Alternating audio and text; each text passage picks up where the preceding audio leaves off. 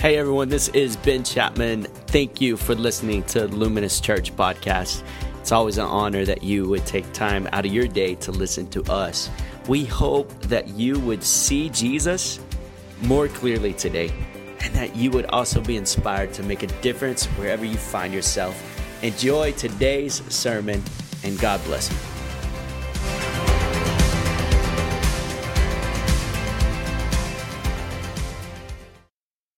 Well, hello, Luminous family. Thank you so much for having me in your home today. If you have your Bibles, turn to Romans chapter 8, verses 31 through 39. This is where we're going to be. And if you're taking notes, we're going to look at 3 out of several possibilities of points that we can be pulled from this text. And the thing is, this text is so filled and rich with revelation, but I want to look at these 3. First one is abide. Second is confess, and the last one is take off. And so before we dive in, let's invite the Holy Spirit to join us as He is the one that brings revelation and transformation. So I would love for you just to join me in this short prayer so He can come and move on our hearts today. And so it may be on the screen. I just want y'all just to recite after me at your home or wherever you may be here in the audience as well. Lord, I'm ready to hear from you. And I'm ready to receive your truth. Meet me today and speak to my heart. Amen. Awesome, guys. Well, Romans is Paul's fullest and grandest, most comprehensive statement of the gospel. See, Paul brings together all the greatest themes like sin, law, judgment, human destiny, faith, work, grace, justification, sanctification, election, the plan for salvation, the work of Christ, the work of the Holy Spirit, and the Christian hope. He embodies all this in the book of Romans. As we look at verse 31, we see God's everlasting love. This is what they entitle it. And so starting in 31, it says, "What then shall we say to these things? If God is for us, who can be against us? He is he who did not spare his own son, but gave him up for us all. How will he not also with him graciously give us all things? Who shall bring any charge against God's elect? It is God who justifies. Who is to condemn? Christ Jesus is the one who died, more than that, who was raised, who is at the right hand of God, who indeed is interceding for us. Who shall separate us from the love of Christ?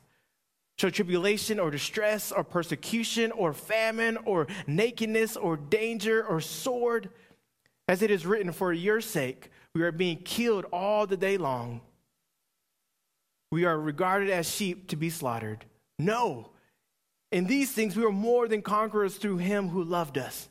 For I am sure neither death, nor life, nor angels, nor rulers, nor present, nor things to come, nor powers, no height, no depth, nor anything else in all creation will be able to separate us from the love of God in Christ Jesus our Lord."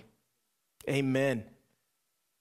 I remember when I first moved from Austin to Killeen.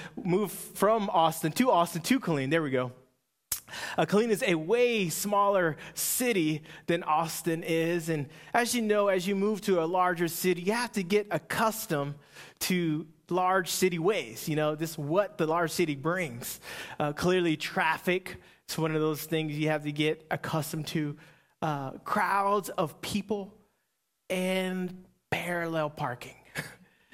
Parallel parking is not one of my strengths because at that time, Killeen, there was no places to parallel park. So that skill was never really exercised as much as the other common driving skills. And well, if I can be quite honest with you, I might have, hit a car or two in the process of trying to really just exercise this muscle. But one thing that was always fascinating, interesting to me is that I would always, in the midst of about to parallel park, I would turn down the radio. And I don't know about you, man, have you ever just like turned down the radio just to maybe focus? But it could be my favorite song. It could be that one part that was really great, and I just have to turn it down just so I can focus just a little bit more. I don't know if you know anyone like that, or maybe it's you when you're looking for directions and looking for the address, and you're like, man, I have to turn down the radio. Or maybe it's when it's raining and there's this dangerous conditions around. Maybe you have to lower the volume some. And the thing is that there's science behind this, and I'm not going to go all into that. I'm just going to go praying to simple layman's terms. And pretty much it says that turning down the radio or eliminating a task from your brain's to-do list shifts its focus to the most important thing by changing your environment. So we may stop listening to our passengers' conversation just for a quick second, just to really shrink our visions. Or maybe we would turn down the radio or cut it off if you may need to really just focus just a little bit more. And in light of all that's happening in the world today, I can see how many of us may be struggling to believe that God is for you. And if I was to be quite honest, when Pastor Ben asked me to preach on this passage, I was somewhat hesitant because partly I, in the moment, was struggling to believe verse 31, that God is for me. And if I can't get past 31, how can I then believe 32 through 39? See, our family, our nation, and the world is hurting. I'm hurting. But it's just like the Lord to speak to you your pain. And he said this to me, he just kindly reminded me to switch my focus. Not to ignore what's happening around me, but to switch my focus, because if I don't, then my burdens will stay with me. See, church, God is for you. He is for you. He is for us, and he is for me. And in order for us to truly receive that truth, we first must turn down the noise around us, no matter how informative and helpful it may be. If we focus our attention on anything more than God, we risk hurting ourselves and others. See, Scripture would say, fix your eyes on Jesus, the author and perfecter of our faith. First, seek the kingdom of God, and everything else will be added on to you. This is why we need to abide in him, so that the truth of his word will fill us, quiet the noise, and then send us. Verse 31 says, what should we say to these things? If God is for us, then who can be against us? See, verse 31 poses some questions like, what things? Like, Paul, what are you talking about? What things are you referring to? It's like jumping midway into a conversation or a movie, and you have no idea what is happening. What things? He goes on to say, if God is for us, the blessing said he is for me. Man, Carrie Job said it 8 times in the song, and that's one more than 7, and 7 is the number of completion, so I know it's holier than 7. The God is for me. 3 is, well, who's us? Am I included in the us? See, these things that Paul is referring to is the free grace of God that he gives to lost sinners. Since chapter 1, verse 16, that I am unashamed of the gospel, for it's the power of God unto salvation. From that moment, Paul is building up to this point that the free grace of God has been given to us. The us that Paul is referring to is not the entire human race, but only to those who have accepted and have abided in Jesus. Romans 8:28 says this, is a couple verses before this. It says, and we know that for those who love God, all things work together for good, for those who are called according to his purpose. See, God is for us. That statement is valid. That statement is true, but it has to be inserted within another truth, that God is for God. That God is for God. God is for his will. He is for his justice. He's for his redemption, for his plan, for his peace, for his love. But he also invites us to be a part of his purpose. See, if we abide in him, then we recognize and are able to confess his truth. As we go on to verse 32, it says that he did not spare his own son, but gave him up for us all. How will he not also with him graciously give us all things? Who should bring any charge against God's elect? It is God who justifies. Who is to condemn? Christ Jesus is the one who died. More than that, who was raised and who is at the right hand of God, who indeed is interceding for us. As we look in this text, we see that Paul brings up these who statements. Man, who can be against us? Who should bring a charge? Who is to condemn us? Who shall separate us? See, there is an accuser that likes to bring fear and make us feel like we can't overcome whatever or whoever is against us. Likes for us to feel defeated. But no matter who the who is, they don't stand a chance against God. See, as we look at verse 32, it says, he did not spare his own son, but gave him up for us all. How will he not also with him graciously give us all things? See, God gave the best he had. He gave his son, and through him we have victory. We've been acquitted. We've been justified. We've been joined to him. And if it wasn't enough, Paul takes it just a step further and says in verse 34 that Jesus is interceding for us. That Jesus is interceding for us. And I love this because it's just amazing that we know that God on the right hand has his son Jesus praying, interceding for us. And I love what Scottish minister Robert Murray McChaney said. He says this: if I could hear Christ praying for me in the next room, I will not fear a million enemies. Yet distance makes no difference. He is praying for me. And he's praying for you, and he's praying for me. This is what we have to confess to ourselves and encourage one another, that God is for us. That God is for you, that he is for me. And if you ever doubt that, all you have to do is look at the cross. It's look at the cross, because the cross is ongoing proof of God's grace. His grace for you today and his grace for you tomorrow.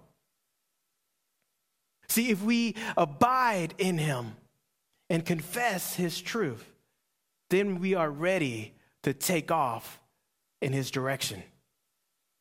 As we go on, we look at verse 35. It says, who shall separate us from the love of Christ?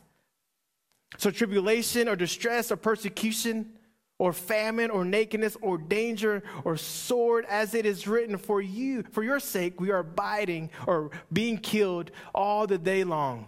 We are regarded as sheep to be slaughtered. No, in all these things we are more than conquerors through him who loved us. For I am sure that neither death, nor life, nor angels, nor rulers, nor things present, nor things to come, no powers, nor height, nor depth, nor anything else in all creation will be able to separate us from the love of God in Christ Jesus our Lord. Man, that is so poetic. Man, Paul elaborates twice as much in this moment here on God's love for us. We see that God's love has no boundaries. And this type of love that Paul is describing is a love that not only liberates us, but it also gives us confidence. It gives us boldness. This type of boldness that would cause a young man to face a giant and says, man, I fought the lion, I fought the bear, and there's no giant that's going to stand against me or my God is going to stand. A type of boldness that will bring three young men, Meshach, Shadrach, and Abednego, to say, hey, I will not bow down to your idols, to your God, to your way of life. You can put me in the furnace, and I still will not surrender to you. A type of boldness that would cause a Queen Esther, to rush into the king's council to prevent genocide of her people. It's this type of boldness that doesn't create just a moment, but it creates a movement. It creates a move, and God is wanting to move in our city. He wants to move in our hearts. He wants to move in our nation. And each one of these people not only helped their community, but they changed a situation. They changed a circumstance. They received God's love and took off in what God has called them for, called them to do. It changed their circumstances. We see David, and in that moment, David was going to have to fight Goliath, and he won, and that was going to cause the Israelites to be an enslaved people under the Philistines. Meshach, Shadrach, and Abednego brought a nation to God. And we see Esther prevented genocide. And we see that today, that God is wanting to move, and he wants that for you to be invited in that. God is wanting to send you to a hurting people, to a hurting world. But first, you have to take off whatever you've been believing or accepting before you can go off in a direction that God wants you to go. Romans 10:14 and 15 says this: how then will they call on him in whom they have not believed? And how are they to believe in him of whom they've never heard? And how are they to hear without someone preaching? And how are they to preach unless they are sent? As it is written, how beautiful are the feet of those who preach the good news. Church, God is for you. He is for you. He is for me. He is for us.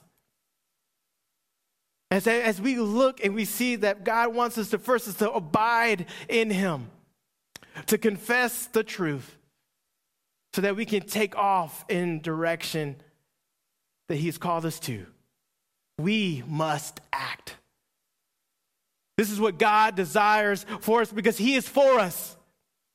And this is what was written about his son, that Jesus modeled this perfectly. A life in relationship with the Father, constantly speaking truth after truth, and then to the obedience that led him to the cross in our place. As we close and reflect with a song, here are 3 ways that you can apply this to your week. Lately, what has been consuming your focus instead of the Lord? Is it social media? Is it work? Is it an individual? I would say this week to intentionally shift your focus on the Lord. Maybe you just need to take a moment and just pray about that. What is that? And allow the Holy Spirit to minister to you. Secondly, Romans 8:31. That God is for us. Who can stand against us? And write it down on a piece of paper. Not on your notes, on something that you may forget, but on a piece of paper. Carry it with you. Memorize it. Look at it. Set it as a wallpaper on your phone to remind you that God is for us, that he is for you, that he is for me. And lastly, if you want to be a part of the us that Paul is talking about, that he's referring to in his scripture, the us that they're really experiencing the love that God has for you, that he wants to send you, that he wants to completely just give you a new heart and transform some of those things internally that you've been holding on to. Well, fill out a connect card, so we can connect with you, so we can pray with you, so we can celebrate your decision to accept Jesus. Can we go ahead and prepare our hearts for the song?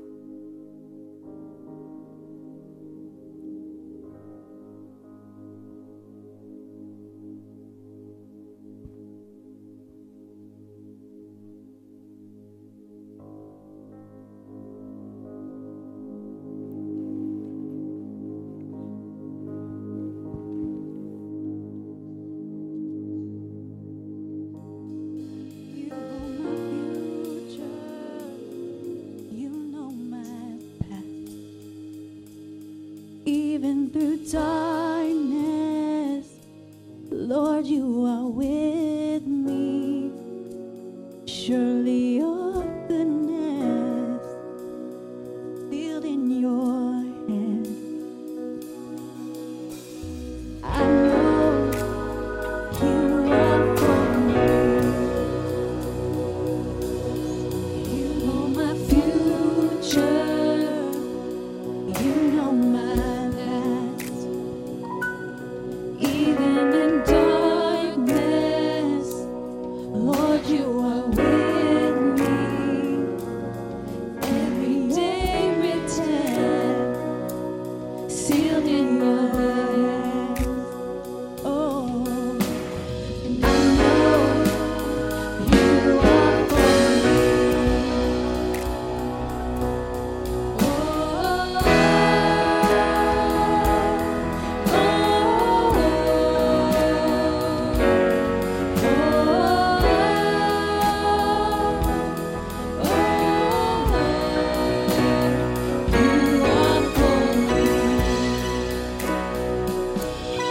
you go before me, making the way. Love everlasting, shining upon me.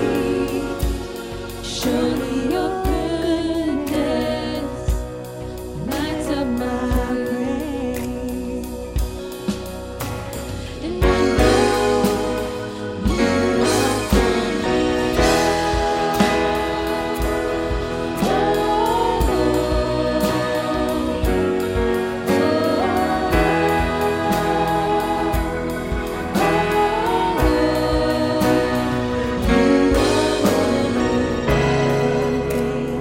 Life abundant, God is for us. Joy unshaken, hope arising, God is for us. Love unfailing, life abundant, God is for us. Joy unshaken, hope arising, God is for us. Love unfailing, life abundant, God is for us. Joy unshaken, hope arising, God is for us. Love unfailing, life abundant, God is for us. Joy unshaken, hope arising, God is for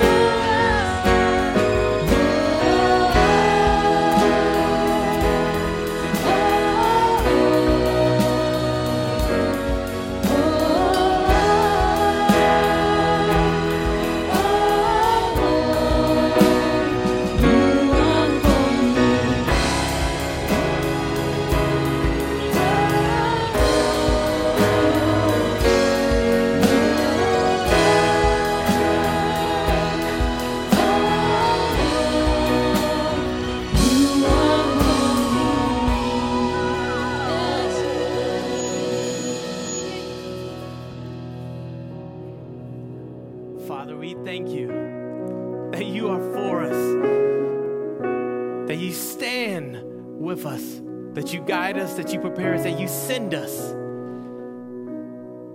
That you send us and you direct us into a place that would help others. God, thank you that you have been a blessing to us and you have blessed us with the most precious gift, your Son. We thank you, Lord. We praise you, God. We love you, Lord. In Jesus' name, amen. Amen. Well, guys, thank you so much for joining us online. We hope to see you after service in the Zoom lobby, so stick around. We hope you have an amazing week, and we hope to see you next week.